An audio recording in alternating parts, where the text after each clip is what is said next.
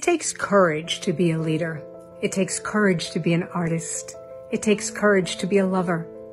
You have to be the one who decides, I am going to listen to that inspired voice inside me, more than that derogatory voice, more than the negative voice. When I was writing my first book, This Time I Dance, Creating the Work You Love, it took me years to write it. And I had these fears all the time, like, what if you're delusional? What if you're not that good?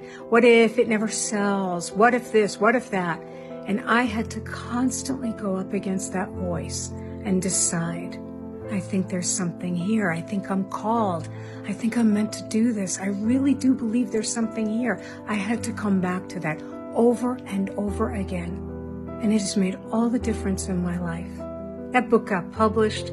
All my books have gotten published. I got to meet you, my soul family. It's still going on. Listen to that other voice in you. Please, please be courageous.